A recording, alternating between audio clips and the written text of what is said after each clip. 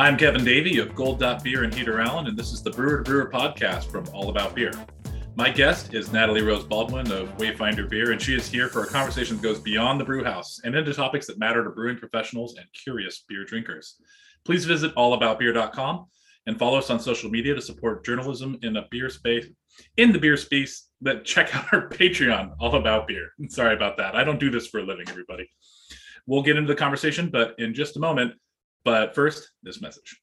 First Tea is a proud sponsor of the Brewer to Brewer podcast.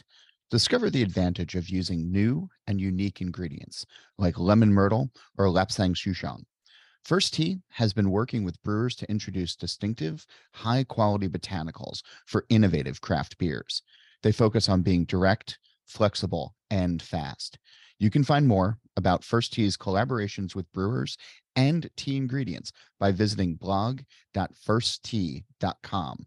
That's blog.firsttea.com. All right. A bit about my guest today. Natalie Rose Baldwin is brewmaster at Wayfinder Beer in Portland, Oregon. She worked as research and development brewer at Breakside Brewery from 2017 until just recently, and has been brewing since 2014. She started in the industry pouring and washing kegs, quickly learning to brew at Burnside Beer Brewing in the fall of 2014. In early 2017, Baldwin was hired as production brewer at Breakside Brewery and later was promoted to Breakside's research and development brewer.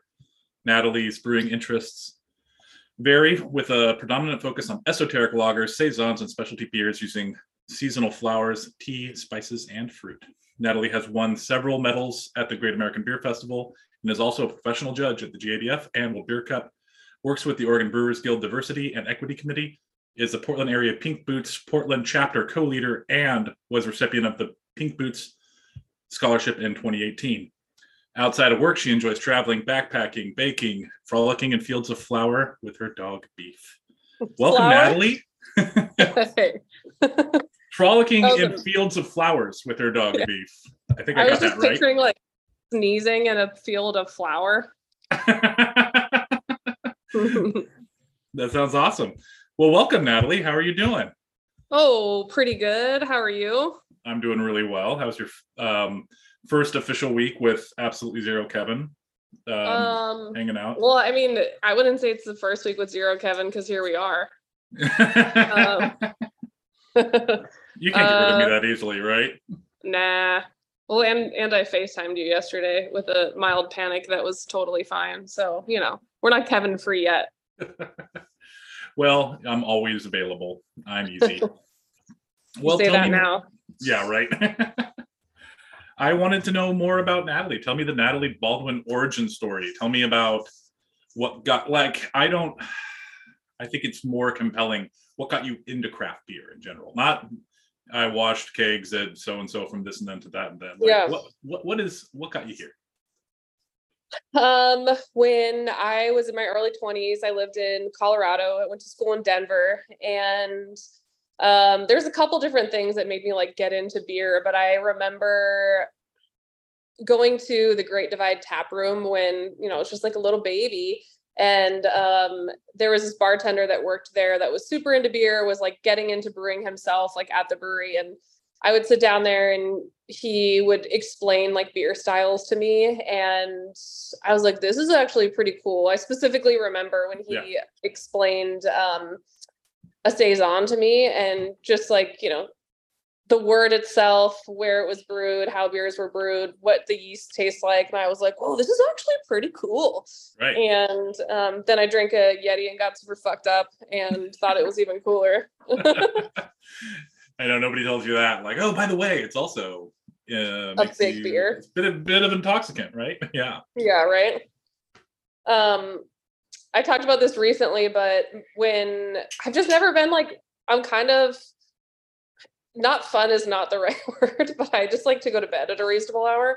Mm-hmm. And on my 21st birthday, my best friend is a couple days younger than me. And so she couldn't go out with me on my birthday. So we went out on her birthday, but I waited till midnight on my birthday, walked to this dark, cozy little dive bar right near my house and looked at the beer menu. I didn't even think about a cocktail, which is kind of funny because that was, I didn't know what cocktails were, so that didn't even matter. But I just ordered the first beer that I thought was cool. And it was one of the session beers from Full Sail, because I was like, oh, that's like an Oregon craft brewery. Right.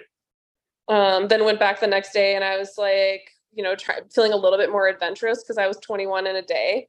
And I had a Duchess, and then that like totally blew my mind. And then here we are, all these years later. So that was like the aha moment, like the mind opening. I didn't think beer could taste like X or Y or whatever. Yeah, exactly. I think a lot of people don't know this, but talking to you over the years, like you can smell colors and see oddball shapes. How is that like when you drink beer? Like what the hell is going on in your brain? Who knows, honestly, but I didn't really realize that other people didn't experience like flavors in the same way until I started judging beer. And when I was describing, something that smelled like gemstones, or the way that something felt like Wednesday or something like that, people were like, what the fuck are you talking about?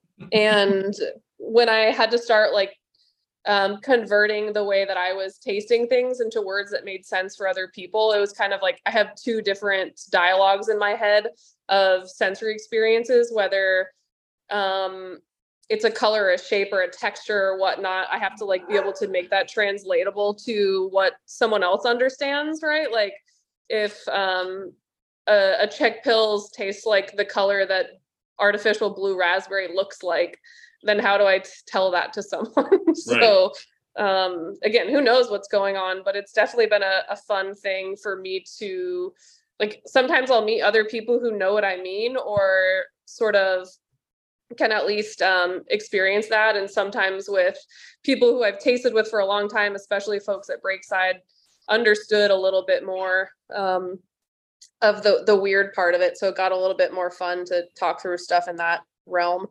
I always felt like hearing you talk about that, I always feel like it's like a leg up that I don't have.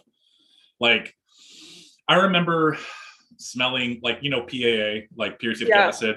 For me, it has like the vinegar aspect of it comes across like purple and also like dog shit, like at the same time. Yeah. And I don't know. That's the only that I remember like being like, well, that's kind of a weird thing. But is that useful? Like, are there beers that other people just absolutely adore and you're like, no, it's this? What the I think in the last I think a lot of people actually do this, like taste beer in a little bit of like a chart, sort of like if something is sweet or soft, it's round, right? That's an obvious translatable one for people. But like I started realizing like sharp, pokey things are tannins, which obviously makes sense. But like when some beers have like really sharp tannin profile, which interact with a sharp ester profile, it's like this softness and pokiness. And then it's kind of like this, I wish you could see my hands right now, everyone, but it's like this confliction just like is confliction a word? Yeah, sure. Sounds weird. But I don't know. Anyways, I think that sometimes I have visceral reactions to things, and it's not necessarily a flavor profile. It's the way that it feels to me. Right. So yes, definitely something that's happened before. I feel like it's like a jellyfish. Like if you were to feel a jellyfish, it feels very soft and malleable, but then it also stings because it's got a poison in it. Yep. It's kind of like, that's a good way to put it. Gross. Yeah. Ew, bad. Yeah. Yeah. Ew, bad, gross. No. So that's interesting. Yeah. Mm-hmm. What's your approach to recipe design? It's been really interesting over the handful of years that I've been in R&D, because for a while, I approached beer as like a final product, which is like obviously the goal. But I think that, or I don't know, maybe sometimes I would focus on specific ingredients that I wanted to use, whether that's a hop or a flour or something like that. And as my skills improved, I sort of got pretty good at creating beers that have layers and a bunch of different aspects. So it's not like, again, with the feelings here. So like chamomile is soft and sweet and adds mouthfeel, not just flower flavor. So like if I'm building a beer around that, I don't want to have something that's overly sweet and soft around it, because then that's just going to make like a super soft beer.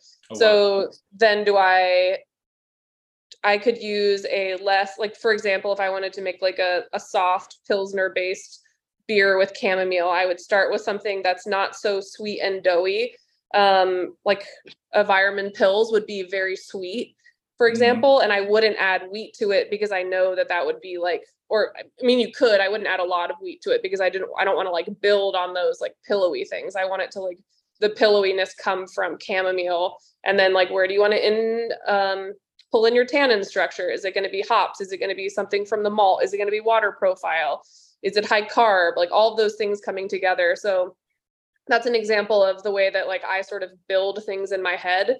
And you can still, or I still like to incorporate, specific flavors from hops and stuff like that. But I think that like when I'm building a beer, I would never just make like a beer and then replace the hops in it. I'm designing every aspect of the beer with different components because I want everything to interact the way that I want them to interact. Does that make sense? That makes a lot of sense. Yeah.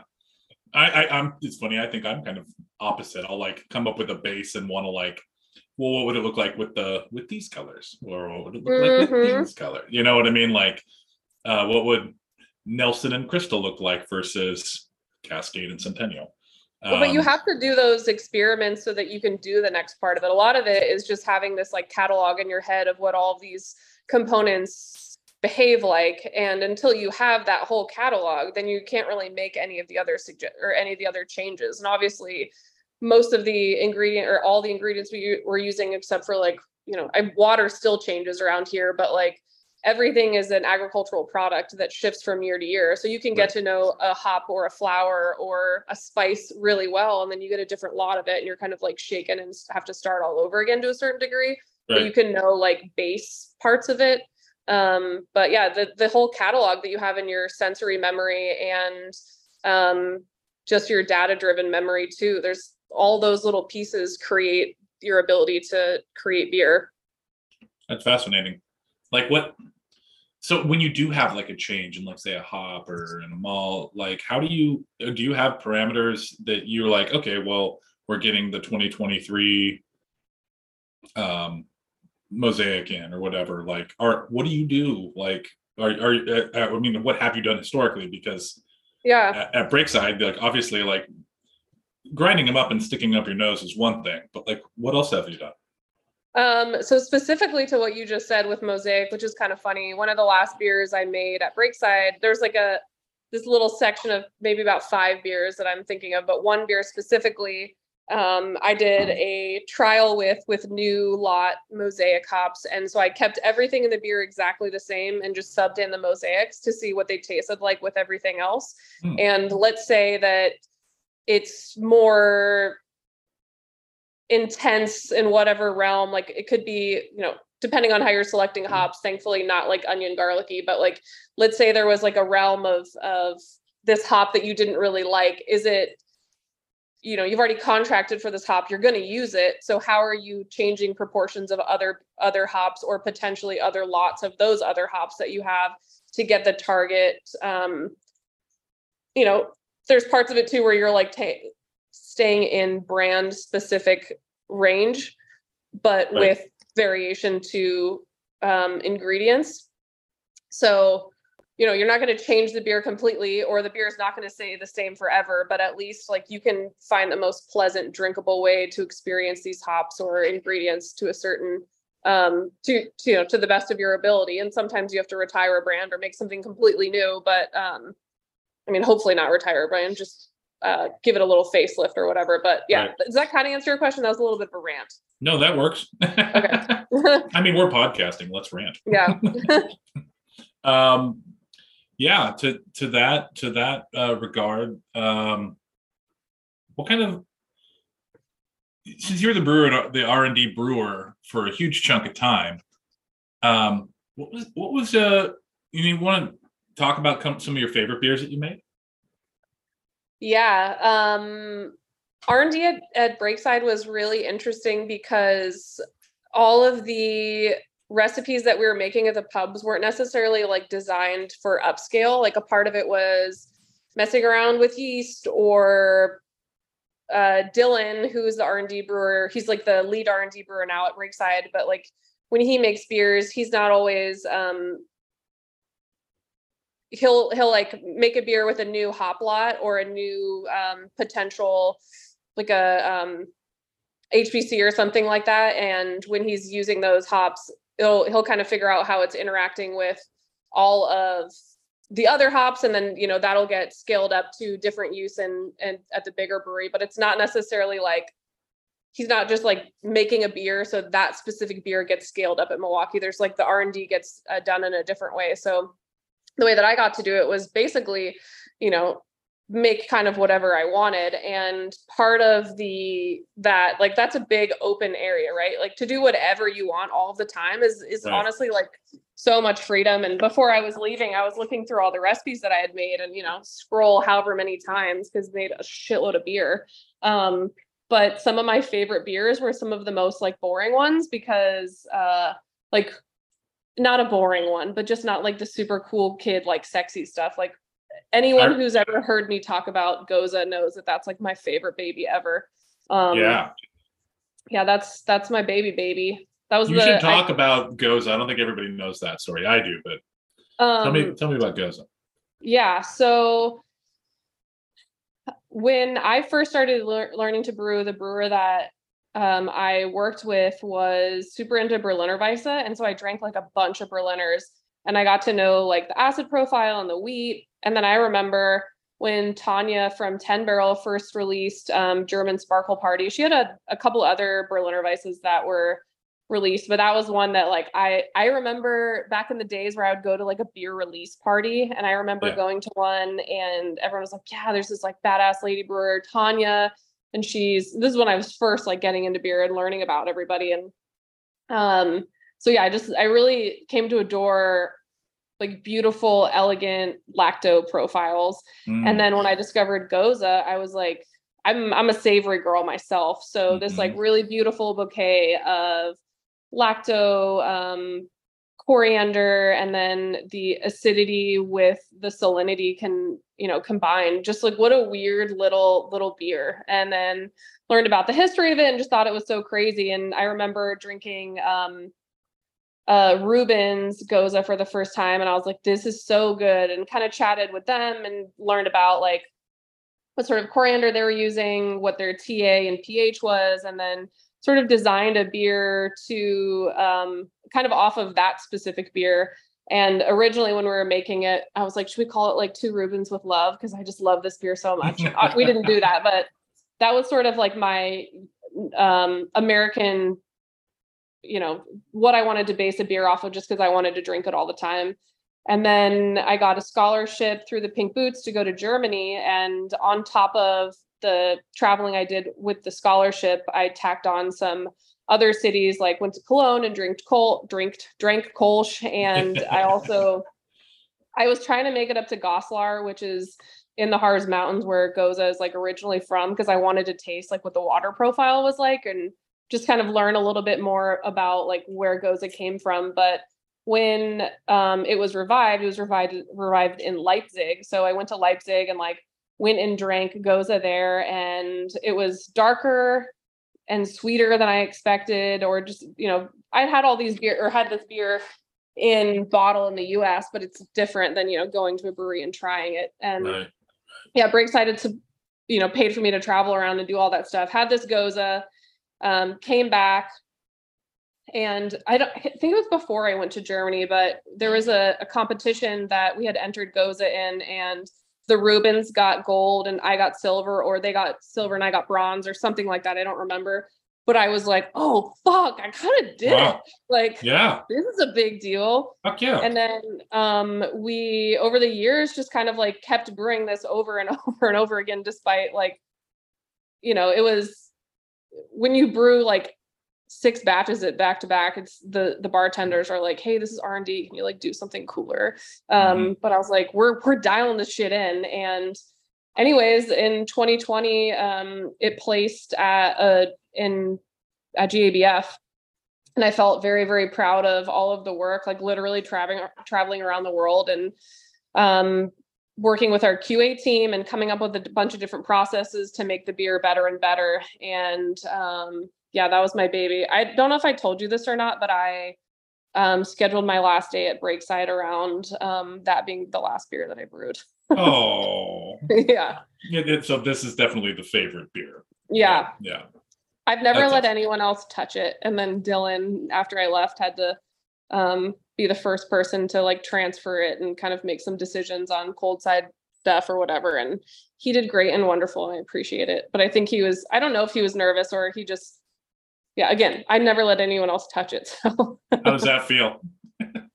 I love him so much and trust him so much that I wouldn't want it to be anyone else. It's hilarious because that's exactly how I feel. I did not want to let go of any of the little Wayfinder beers, but then when you came aboard, I was just like, here you go. You take them. Yeah, I'm sure you saw like my specific spice of neurosis and the way that I want things to be perfect. And like we've sort of talked about this a little bit, and also when other people are like, so what are you going to change at Wayfinder? And right. Something that we've talked about is like, I've never wanted to own my own brewery. I don't really want to create a brand. Something that I'm really good at is messing around with beers and sort of like something that I really value from my time at Breakside is the way that we constantly were evaluating and tasting through beers, because every single turn that we made of a beer, we adapted something or appreciated where it was, or like there's some things that didn't get adjusted every time, but it could be like, let's bring the TG up, let's adjust the water profile, whatever it is, just tiny little things. It's not like you're changing everything all the time. You're trying to like make the beer taste the way that you want it to, despite all of the things that are always happening around it, right? And I always feel like there's like this parabola. Like you have a beer, and if it doesn't come out the way you want it to, then you make sweeping changes. And then you get maybe halfway closer, and then you make another pretty big sweeping change. And then it's just like you're just kind of coasting down toward the line, like to that dialed in. Move this, move that, move this. Exactly. So I think like what my whole idea here is, we each have different visions for like what a specific beer style should taste like, right? But now I get to tinker with them. So it's fun because I don't have to create a brand. There's already like delicious, wonderful beers, nice brewery, like everything's sort of set up. And now I get to just kind of like dial stuff into the way that like I want them to be. And maybe there's a more elegant way to say that, because there's no like negative connotation to like the way that I want it to be, but hopefully that makes sense without being, there's nothing. I feel very like glad to walk into this situation, and I feel like there's already the whole vision and drive of like the type of beer that I want to make. I just get to tinker and dial stuff and make new things and directions that I like too. Yeah, that's interesting. So it's almost like you're at that bottom part of the parabola, and you just fine tune, which is probably, I mean, honestly, when we over the 7 years that me and Wayfinder doing the whole thing, I got to this point where I was kind of burnt out and didn't want to tinker. I'm like, no, this works. Go, just keep doing it. Just keep, I got other things I got to deal with. I got to do sales projections. I got to do, we got to put in tanks. We got to talk about cold storage. We got all these other things. And it was just like, I am relieved that like some of these things that I know need to be updated in our beer, just like, like 2021 was a crappy malt year. And I think it shows in some of our beers, and I haven't been able to mess with it. Yeah, it's fun because like I don't have to start from scratch when I begin here, because like I can get my feet underneath me, make all my spreadsheets because I'm a spreadsheet girly, get all my stuff like dialed, and then I can start like creating beers that are off of additional recipes that I want to make and more beer that I want to make and new brands and all that kind of stuff. So it's fun because I get to like build off something and then also make my own in addition, and make things more and more what I think the break side, wherever I work now, the way that the Wayfinder beer should taste and will taste, and kind of like moving forward from that. That's awesome. Yeah. Yeah. What kind of beer are you most excited to make at Wayfinder? I'm excited for what you do. I just want to say this. I'm very excited about Natalie being part of Wayfinder and where that goes. No pun intended.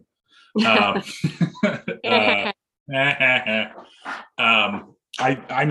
think it's going to be, I think it's going to be really, really cool and exciting for the future. Thanks. Yeah, I'm super excited. I think that I just kind of like to make, like you said earlier, I like to make esoteric lagers, right? Like, I remember when I first started making a French Pilsner, there wasn't really like French Pilsners, and I was sort of calling it a French Pilsner because I thought it was funny, not because it was anything. Using French malt, and Strisselspalt is like one of my favorite hops. So it's kind of like focused on there. And I wanted it to be like a little bit rustic and things like that. And like I mentioned earlier with chamomile, where something that I particularly enjoy, I don't like when flavors like hit you over the head. I like when they're a small, like delicate component. And I'm excited to make like cute little beers that have those like delicate, unexpected, like non-traditional components. Yeah, I don't know. I like the tiny little things. I'm excited to make like a Berliner and a Goza here. And yeah, I don't know. Just I don't have a babysitter anymore, so who knows what's gonna happen, Are you talking about Ben Edmonds on this podcast? He's our favorite, by the way. We both I love Ben so much, and he was the best boss that I've ever had, and I value our friendship and the communication that we've had since I started in beer. It was the first time that I had ever had someone like fully support everything I did, but also like teach me things in not like a condescending way. Like, he has always helped me learn without making me feel like I needed to. Does that kind of make sense? Like, yeah. When I stepped in at Breakside, I didn't know a whole lot about all the technical and like data-driven parts of beer, and I got to learn all of that as I was in like a pretty trusted position. And yeah, Ben's wonderful and has supported me so much and supplied so many resources and points of access in my career. And I hope that I will continue that and pay that forward with people that I get to work with too. That's great. And speaking of Ben and Breakside and everything you guys have accomplished, I feel like every time I go to GABF or World Beer Cup, it's just a procession line of Natalie and Ben going up on the stage, Natalie and Ben back up on the stage again, and me getting hosed. What's the secret? How do you guys keep winning? What's the winningest secret? How come I can't win? Who we knows? leave the next GABF? Is it Wayfinder's going to get like 8 medals in a row? I'm like, God damn it, Natalie always beats me. I hope so. Yeah, no pressure, Natalie. Don't fuck this up.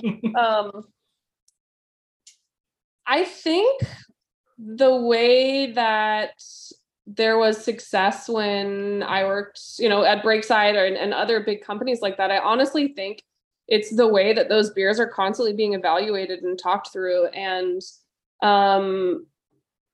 I definitely learned how to have conversations around, like, I think that it's really hard when parts of your beers are like ego driven, which is something that I've definitely I've done, where I'm like, this is how the beer is supposed to taste. I don't care if you don't like it.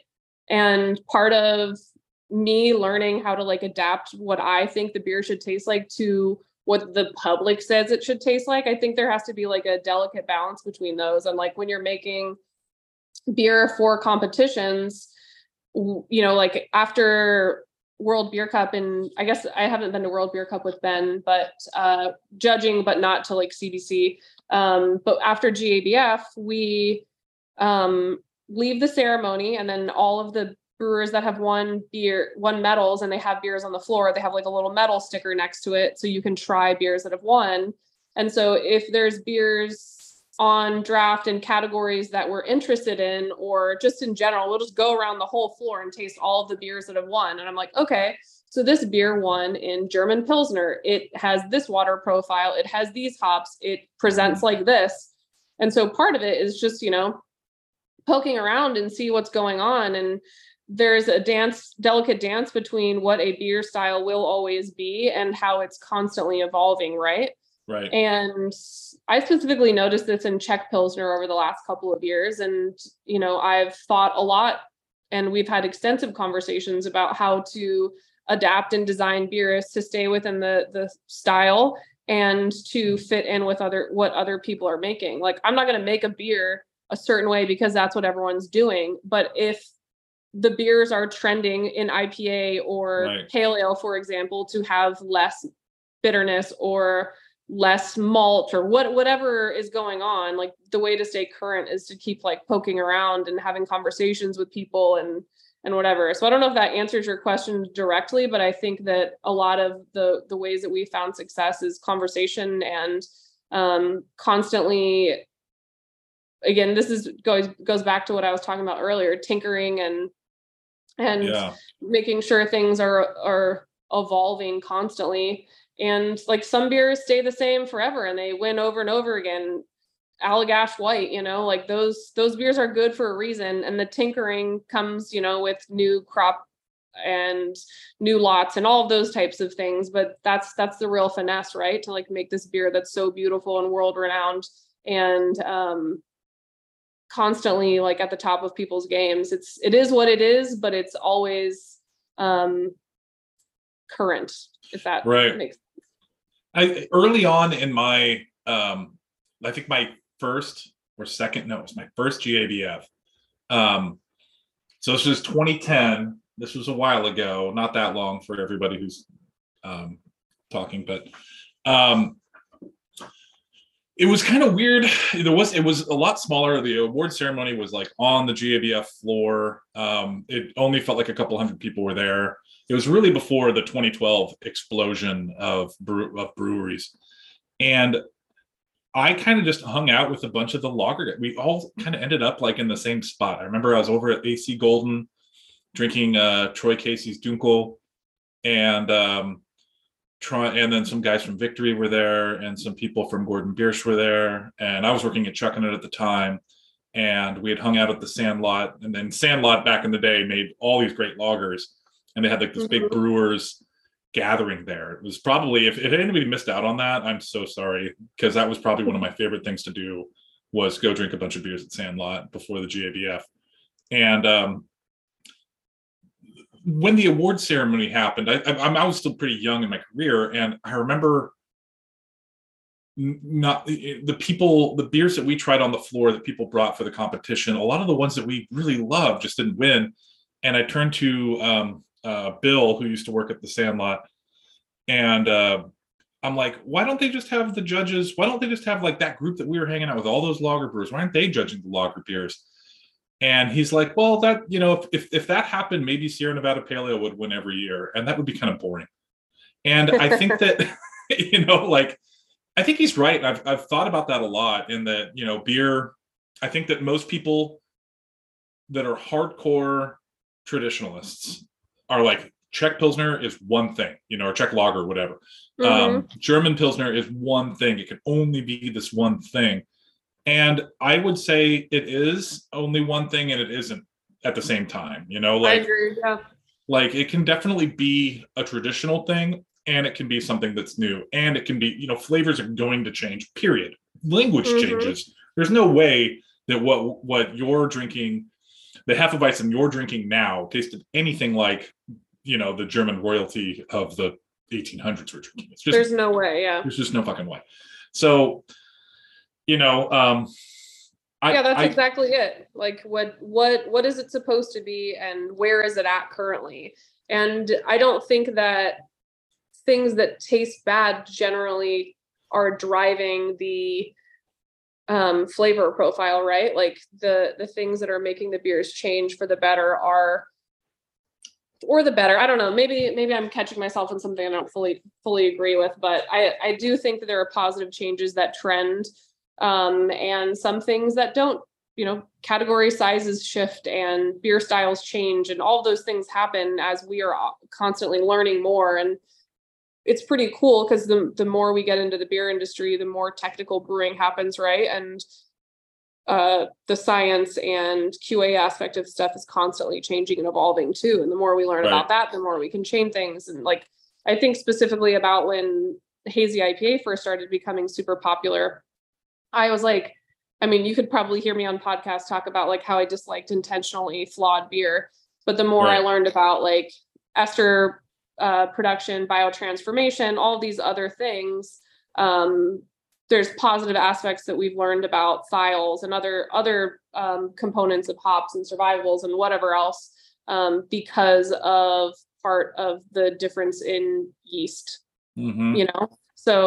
So that's all part of it. And sometimes based on things we learned in hazy IPAs, we treat West Coast IPAs a little bit different, whether that's in how we're designing the hop loads, when we're dry hopping, when we're dumping hops, all of those things. So I guess the way that I'm perceiving all of these changes, like we're just constantly learning and adapting in that type of way. And sometimes beer styles will change a little bit. Like if Czech Pils isn't quite as like malty and as intense as it would be, Right. Authentically, like maybe a little bit less, whatever makes it a little bit more enjoyable, or whatever else. I don't know if that's a perfect example, but just something that could potentially and I've noticed changing. So Right. Yeah, it's interesting because like if you go to Prague and if you go around Czech Republic and you drink beers at places, I don't think anything you're going to drink is going to be winning at GABF. No. Because the American interpretation of Czech lager is far different than what is being made in Czech Republic. Yep. And that's another thing to think about, which exactly what you said, like the authenticity of the beer style. We're all doing interpretations of different styles, unless it's ones that we've invented, right? Right. Yeah. And, and styles evolve, like I think that New England IPA or hazy IPA or whatever you want to call it has far less to do with IPA in its general sense. It's sweet. It's not bitter. It's very tropical. Doesn't have the pine resiny, Pillowy. Yep. It's pillowy. It has far less to do with IPA than say something like, I'm just going to say it, cold IPA is a lot more like IPA. All right. Sorry. Yeah. Like as far as constructing like bitterness and hop profile and stuff like that. Mm-hmm. Mm-hmm. Yeah. What else can we talk about? I want to say Happy Women's Day, International Women's Day. That's really awesome. We get to pick whomever we want to interview. I was really excited to pick you. I said this a little bit before, but if I were to pick a dude for this podcast, I would have asked them, questions about like how is Me Too and a lot of the stuff that Brianne did. How has that changed your life? Is there anything that you want to talk about that? Is there anything about the changes in our industry that you want to bring up?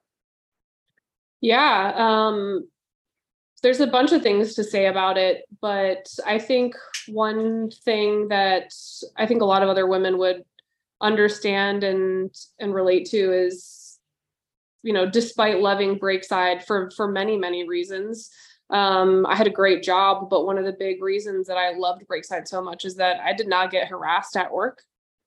I could go to work and use my brain, and I didn't have to worry about like my boss undermining me or not giving me access to resources or whatever else. Like when I worked at Breakside, no one fucked with me because What are you going to do? Like, get out of here, go away. This is just like unacceptable behavior. And I think a lot of other women, it's been proven that a lot of other women don't have those same privileges. And my job before Burnside and Breakside, they told me that I had like an owner that was sexually harassing me. I reported it to HR. And when I reported it to HR, they told me that I didn't understand what he was doing and that I just was like misinterpreting his behavior and touching and whatever else. And they told me if I learned to behave, they would teach me how to brew.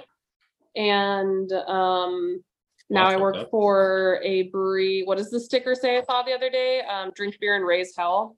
Yeah. So fuck those guys. Yeah.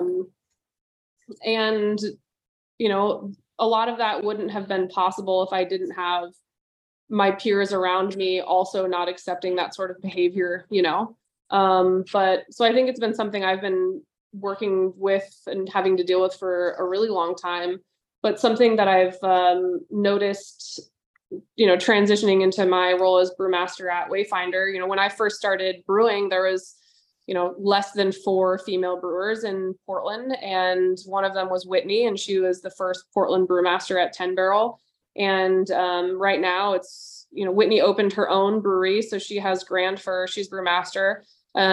She was followed by Maddie, who is brewmaster at 10 Barrel. And then Anna is brewmaster at Steeplejack. And then I'm here. So it's a pretty cool thing. And again, to repeat what I started this comment with, is something that I've noticed since I've taken this job is that not one person, I look through comments, my peers, the public, not one person has made any comment about me being like, oh, look, a female brewmaster or anything like that. I think that I would like to think that I'm at a point in my career where people know me because of beers I make and how I exist in the industry and how I try to contribute in a lot of different ways, but having nothing to do with being, I guess it's not nothing to do. My awareness and the conversations I had are based around the fact that I am a woman and I have been through a lot of these things and whatever else, but people aren't talking about me being at Wayfinder because I'm a woman. I think it's because of, where I've been. At least I'd like to think that. Yeah, it definitely is. Yeah. I think that I came into brewing from the plumbing industry and construction, right? And when I got into brewing, it still is definitely a boys' club, but I guess it didn't, to me, it felt like less of boys' club than construction. And I couldn't even process how much change we really need to have. And it's been a very, very good eye-opening moment for me. I've always considered myself accepting and pretty leaning to the left on all of these issues, but putting your money where your mouth is, I think is really important. And also the hard thing for me to do over the years that I'd like to say I want to get better at is calling out my peers, because it's hard. I think that's probably one of the hardest things for me to do, is when I see something, to just be like, take somebody aside and be proactive about it, and actually be like, hey man, absolutely fucking not, unacceptable. Totally. It's uncomfortable. I remember a handful of years ago, I was at GABF and, I was wearing pants because you wear pants, Right. And this other brewer walked up behind me, leaned behind me, looked at my ass and was like, can't just be wearing those around, or I don't remember what it was, but some comment about how my ass looked in my jeans. And everyone in my company was standing around me and they were all mortified. And they were like, that was uncomfortable, was it? And I'm like, why didn't you say anything? Yeah, that was weird. And, that was a small circumstance, but things like that happen all the time. And it's uncomfortable for me. It's uncomfortable for everyone else, but it is really uncomfortable to take that next step. And I think one of the biggest issues is that, what do you say? Because when you put someone in a confrontational mode, you're not going to get a positive reaction, right? So like you said, pull someone aside and have a conversation instead of, singling people out and making them feel uncomfortable. You're not going to solve anything. They're just they have the possibility to get combative and not actually make the situation better. So I think that, there are moments that you should say something in front of people. There are moments you should pull people aside. There's a lot of different avenues to go across. And I think, to answer your question directly, I think since a lot of the, beer industry Me Too movement has happened, people have reached out to me to ask like what they can do. And I mean, you talk to any like BIPOC person, and when everything's been happening in the last handful of years, people are like, what can I do to support you? Like, no one in any of these situations wants to be the person that's facilitating the change. Like, these people aren't doing anything wrong, so why are they the ones that have to make the decisions to have changes happen? Like, it should be the people who are causing problems sort of like look within themselves and realize like where the biases and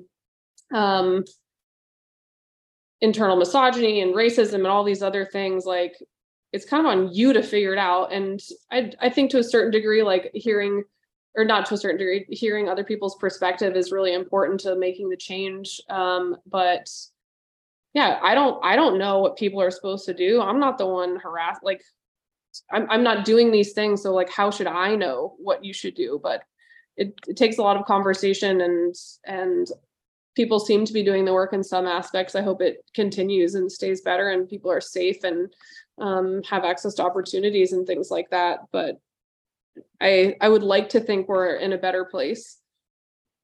I think back about this one anecdote when I was a plumber, and it was about, alcoholism. And I was out going to get some dinner and a drink with my girlfriend at the time.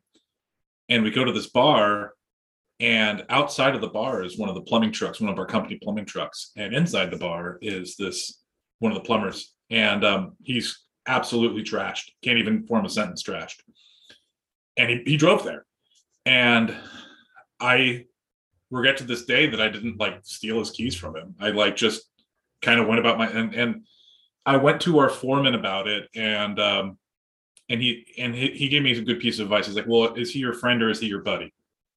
If he's your buddy, just go ahead and keep drinking with him, I guess. But if he's your friend, you need to do something. And I think that what I ended up doing is going to him and saying, we're going to talk about this with the owner, and we're going to, and either you're going to bring it up or I'm going to bring it up. Which way do you want it?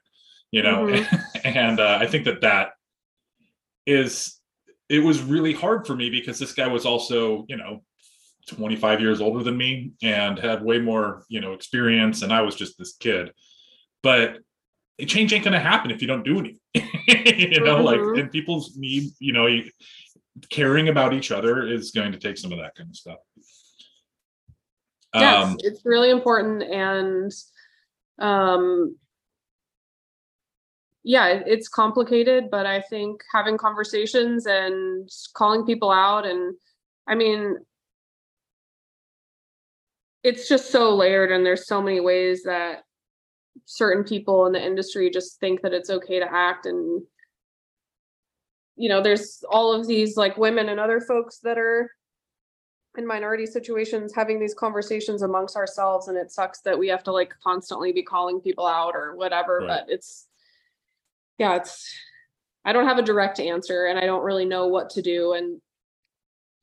But I'm glad that people are, having conversations and wanting more.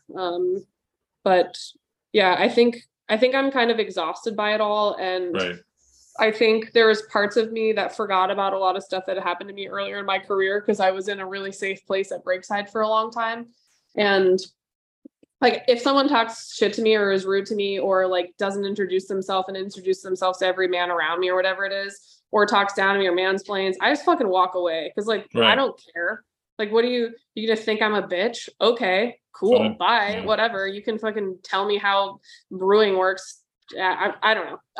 A little bit of a rant, but yeah, I'm in a place in my career where I can kind of do that to a certain degree. And, I don't know, maybe I don't know. Maybe I'm not, I think I'm rambling slightly, but, I hope that I continue to be a safe place for other people and don't have to deal with those things.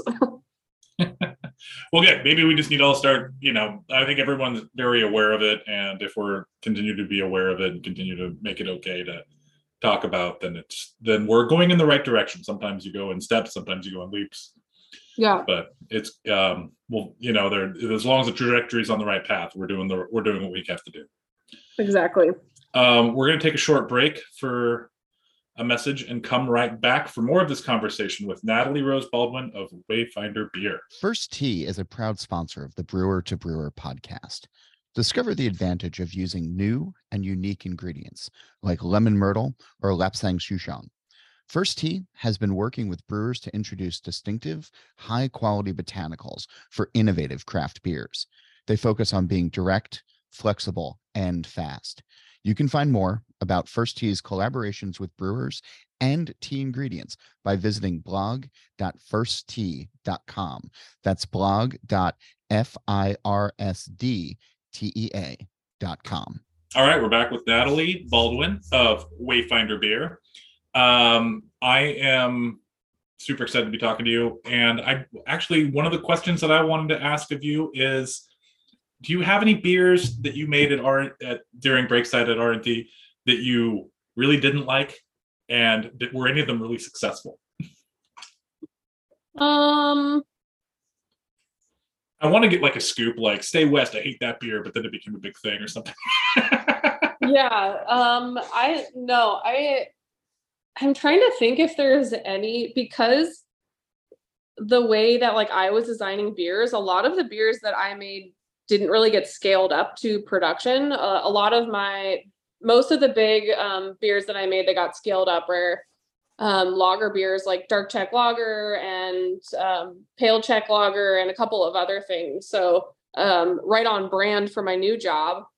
Nice. But as far as like beers that I didn't like that were super successful, I don't know if it's necessarily like that. I really like to make, Ben really loved chili beers, and there was a couple of chili beers that he really liked to make, and I didn't have anything against them, but it sucks when you have to do gravities on a chili beer every day. Right. You like go in and get heartburn first thing in the day. Or for me, I would just like on an empty stomach or just have coffee and then drink something spicy, and I'd be like, oh God. Are there any types of beers that you absolutely just hate? Like, you hate Rauch beer? Do you hate, like, please say no, because... No, I like Rauch beer. Yes. I hate Belgian triples. Really? It's so sweet. It just has this, like... It doesn't matter how well the beer is made. It tastes like if pennies were soaked in sugar. I just don't like it. That's funny because I love Belgian triples. I feel like they need to be dry though. I guess that then becomes like Belgian golden ale, They're dry, but it's just like, I don't know. It's like the phenol ester mouthfeel, everything about it I'm just not into. Also that like in the same vein in like German beer, Maibach is like the same thing. Oh, I love Maibach. I know, sorry. That's okay. It's okay. I think I kind of have a sweet tooth, and I kind of like I go towards some of these like malt forward beers just because I grew up eating gummy worms, and my mom would always like get me candy as like a thing. I grew up in the 80s and the 90s, and sugar wasn't bad for you back then. So my mom just poured it down my throat. And I love sweets, but I've had to like completely like remove them from my life, like because it's just not a healthy thing. And then I bought you a honey pie. Oh my God, I loved that honey pie. It's like this honey custard pie with salt on top, and I gave it to Kevin on his last day. It was so good with a cup of coffee in the morning, and then I kind of like felt kind of fucking really shaky afterward. Just sugar and caffeine. Just sugar and caffeine. Mm-hmm. Yeah, those are the two that I like specifically dislike. I think that like just brown things like brown ales, Scotch ales, those are just, I don't care, but right. Yeah. Well, they're not very trendy right now, except for maybe red ale might be having a comeback, I hope. Amber lagers are making a comeback.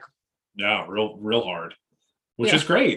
People like those beers. And it's interesting how we like collectively as brewers, we see something that sells and then we all just like pile on top. Like it definitely happened with New England Hazy IPA, where it was like there was a moment in 2019 where you went to a bottle shop and that's all you could freaking find.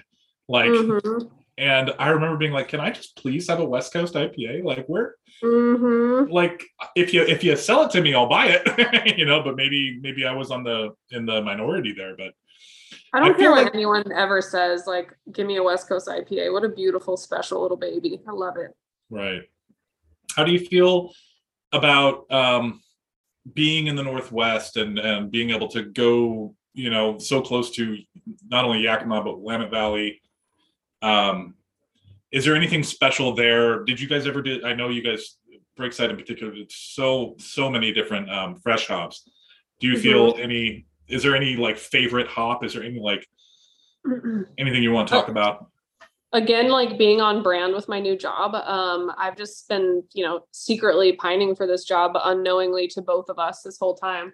But my favorite fresh hop beer I ever made was this fresh hop Sterling Pils. It was kind of like a Zwickel Pils with Sterling, and something about like just that this was like extra Zwickel Pils, where it was not just, it was like a little bit like slightly hazy is the wrong word, but it was like not even like bright all the way Zwickel beer. Right. So it was just like a little bit of yeast in there. And then in my head, I'm like picturing these little, little hop babies tagging onto these little yeasties, and just like, oh my God, it was so good. It was like the perfect amount of like delicate hop sulfur with like just a little bit of like rustic Zwickel. I don't know. It just was so fucking good. And that was like one of the favorites that I made. And we made that we're going to make it last year, but didn't end up making it because of a hop snafu. But anyway, yeah, I love fresh hop season. Not necessarily I don't even always want to drink the beers. I just think it's so fun. It's just this little magical part of the season. And I've done wine harvest a couple times, and it's just that like harvest season things in the Pacific Northwest are just so full of energy, and people are so excited to just be a part of it. And again, like, I think who knows how much fresh hop beer people are actually enjoying, because sometimes, they fall off. You got to drink them fast or else they fall off. But it's just, it's just seasonal. Everyone gets so excited, and I like that whole energy and experience of it, and something that I think I would miss not being in the Pacific Northwest. We probably have plenty of people in the Midwest and East Coast and all that probably have no idea how big fresh hops are in Portland. There is a time, and I think it's the last week of August through October 1, where you cannot sell any other IPA. Like, if you have your regular IPA or you want to come up with a different IPA seasonal, forget about it. You can't sell anything. Every single bar is just full of fresh hops. It's kind of wonderful and tragic at the same time. I think it's really cool because it's very indicative of Seattle and Portland and everywhere in between the I-5 corridor, making all these fresh hops. But also, it's like, as a beer consumer, can be very exhausting, I think. Yep.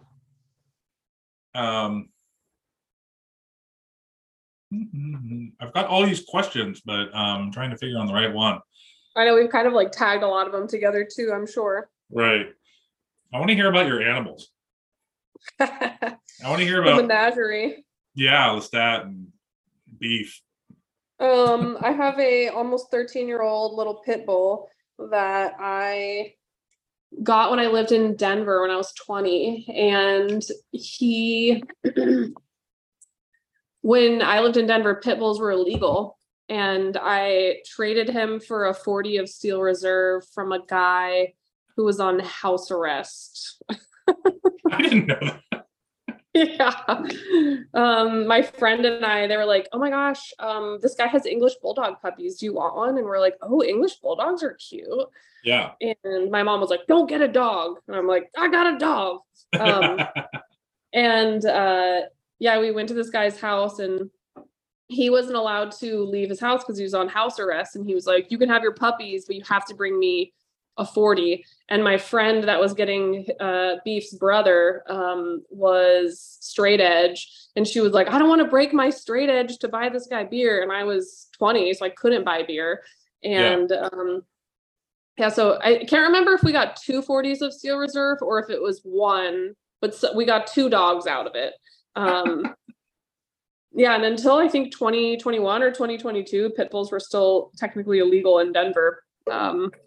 So yeah, that's Beef. He's the sweetest, dorkiest little baby and smiles with his teeth. He's wonderful. And now he's just old and slow. And then I have a hairless cat named Lestat, from the Interview with a Vampire book by Anne Rice. And I just thought he looked like he was 1,000 years old. I can't remember how old Lestat is in the book, but yeah, he just looks like an old little vampire. He's just a little pink naked cat, just hilarious. And then I have a little trash kitten named Violet that I got off of Craigslist from a guy, and I like grabbed her from him and took her home, and then like kind of looked at her, and she has this really weird zigzag tail. It's like has a right angle in it, and then it like zigzags, kind of like a little Pikachu tail. Oh, like a little lightning bolt. But yeah, that's the crew. That's the crew. That's the menagerie. Mm-hmm. What do you like doing outside of beer and hanging out with your animals and conjuring frolicking spells? in flowers of fields of flower? What are you excited about? What is I'm like kind of a nerd, but my mom was a seamstress growing up, and so I learned how to make a lot of stuff, but I'm not very good at following patterns. And so I'll kind of like fold something inside out and then sew it backwards, and then hopefully it works. I remember like a couple years ago, Lisa, for her birthday, I was like, it was noon and I was driving to her house at 2, and I was like, shit, I got to make her a present. And I like sewed a purse really fast, and it's not perfect, but you can put things in it, I think. Coming up, we have the Oregon Beer Awards, and I MC that with another brewer, and I'm gonna work with our marketing director here at Wayfinder, and we're gonna make some he's gonna help me like design some stuff, and then I'm gonna sew it on outfits. So awesome. Really cool, but I'm pretty excited about that. That does sound actually really cool. For everyone who is listening, Lisa is Lisa Allen, my partner. Yep. Mm-hmm. Yeah, Lisa has definitely got the embroidery bug in the last couple of years. That was kind of, I think, her pandemic deep dive. And everybody got either beer or other types of related embroidery pieces. I got a margarita because I love tequila. That's awesome. And margaritas. Citric acid and tequila. What do you want to, where do you see yourself? Like, what do you want to, I mean, you said you didn't want to open a brewery. Maybe this is kind of this sounds like a stupid interview question. I'm not trying to go there. No, do it. What do you want to do in like 5 years? Like, what's the trajectory? Like, obviously run Wayfinder, but what kind of beers are on the horizon? Like, what's exciting? Like, what are you drinking right now that you're into? What are you doing right now that you're into? It's sort of beer related and not beer related. So when I was talking about taking this job, I talked to a bunch of people who are brewmasters and business owners and things like that. And I was like, what is it? Like, what's the point of all of this, right? Like, you obviously get a little bit of a pay bump being in charge of stuff, but you're taking on responsibility and time and all of these other things. So like, why are you doing this? When, my job at Breakside was very comfortable. I could do whatever I wanted. So like, why change it up? And the way that a lot of people brought it or talked about it was that like, beer gets to be part of the easy part of these jobs where, you're managing people and time and money and all these other things. And I think that all of the situations that I've been up to this point have prepared me to be a person that could and can be a good advocate for other people in the industry. I want to be a boss that people want to work for. Obviously there's turnover and people don't always like you, but like, I want to be a boss that challenges people to be like the best person that they could be in a role. I want to be an advocate for people to make decent living wages. I want to provide safe spaces for people and like do all of this in combination with making really good beer. So right. I think like the thing that I want to continue to do is learn more about all of those things and be better and better at all of those things. And obviously the beer is the main focus, but it's not just the beer. And the way that Breakside changed my life with the stability and comfort and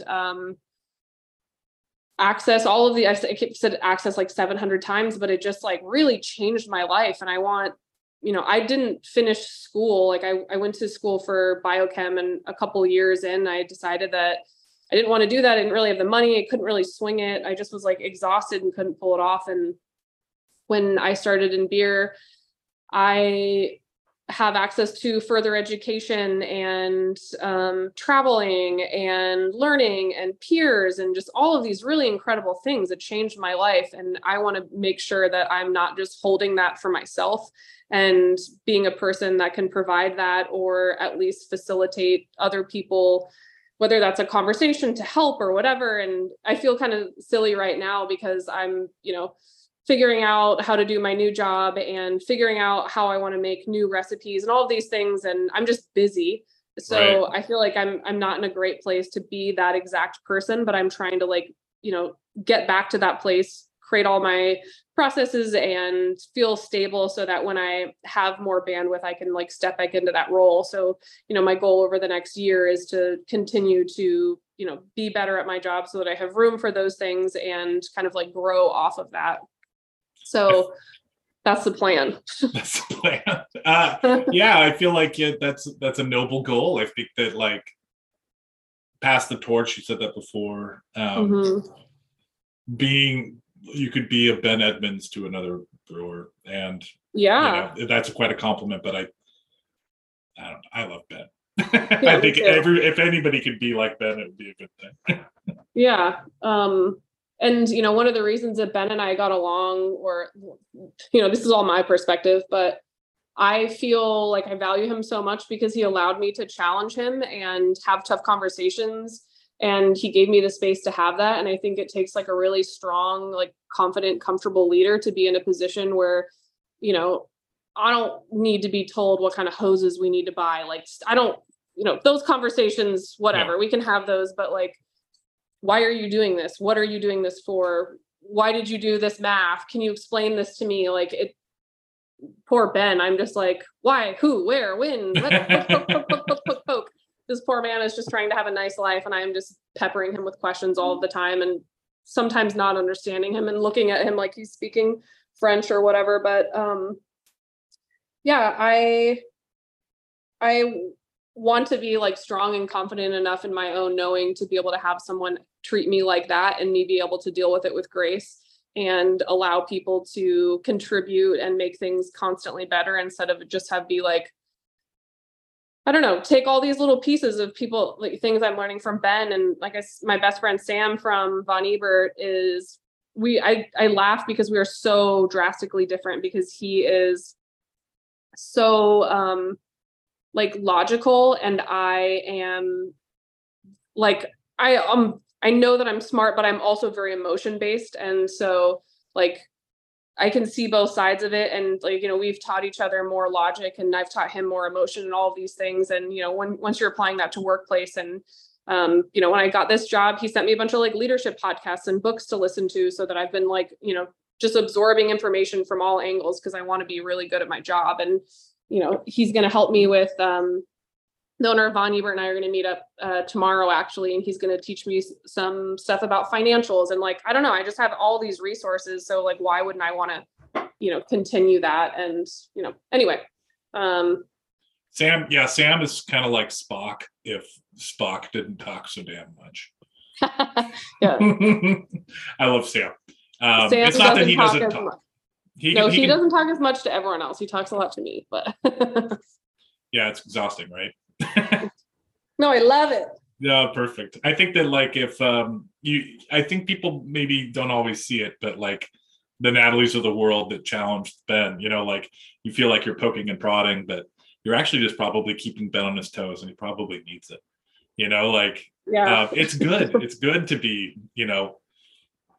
why is 7 neutral? Why the number 7? Why not 0? Yeah. You start asking these questions to people, and crap, I never thought about that. What, you can have these it makes everybody grow. And I think that when you're more in like a bed roll, which you're more in a bed roll now, but Mm-hmm. you'll really value the people that are like you that brought it. I know I have. Yeah, totally. And I think something I'm good at is, knowing when I'm wrong or apologizing when I'm wrong or not knowing something. And I'm interested to see like how I learn to do that while also like being in charge of more people. Because, it just shifts a little bit. So yeah, I'm super excited to see how what stuff I mess up and what stuff I recover from and learn and kind of reinvent myself and stay true. So I think that I know I'm in a transitional part of my life, but I feel the most prepared I've ever felt for, a next thing. So that's exciting. It's amazing. Selfishly, I got to ask, what is your favorite Wayfinder beer? Because I want to know. Check as fuck. Yes. I think it's mine too. Might be my Hellas. I don't know. Yeah. Cool. Yeah. Man, I'm running out of stuff. I think maybe we need to start wrapping this up. We talked a lot, so. Yeah, I'm getting bored. No, I'm just kidding. Yeah, ew, it's done now.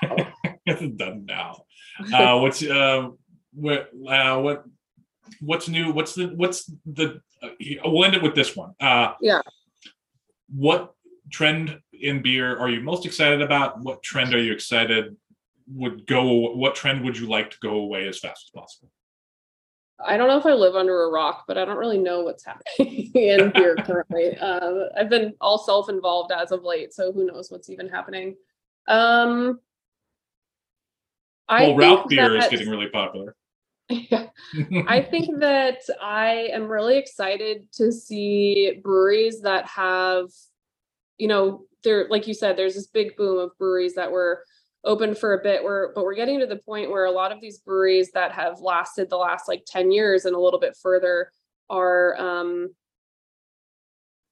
have certain brand identities. And there's a lot of these breweries that are known for maybe not something in particular, but like known for making good, solid beer that are, I don't know, there's just more of like this, it's not just Sierra Nevada and all these other, big breweries. Now there's like little breweries like Wayfinder can be substantial and like a big part of like what makes beer styles. It's not just Sierra Nevada Pale Ale that makes Pale Ale, right. Like there's all these other breweries that are kind of like dialing stuff in really cool ways and making really good, solid, consistent beer. And I don't know that that's a trend, but I like to see some of these breweries with a little bit of, age on them and how they've adapted and survived this long and how they will continue to.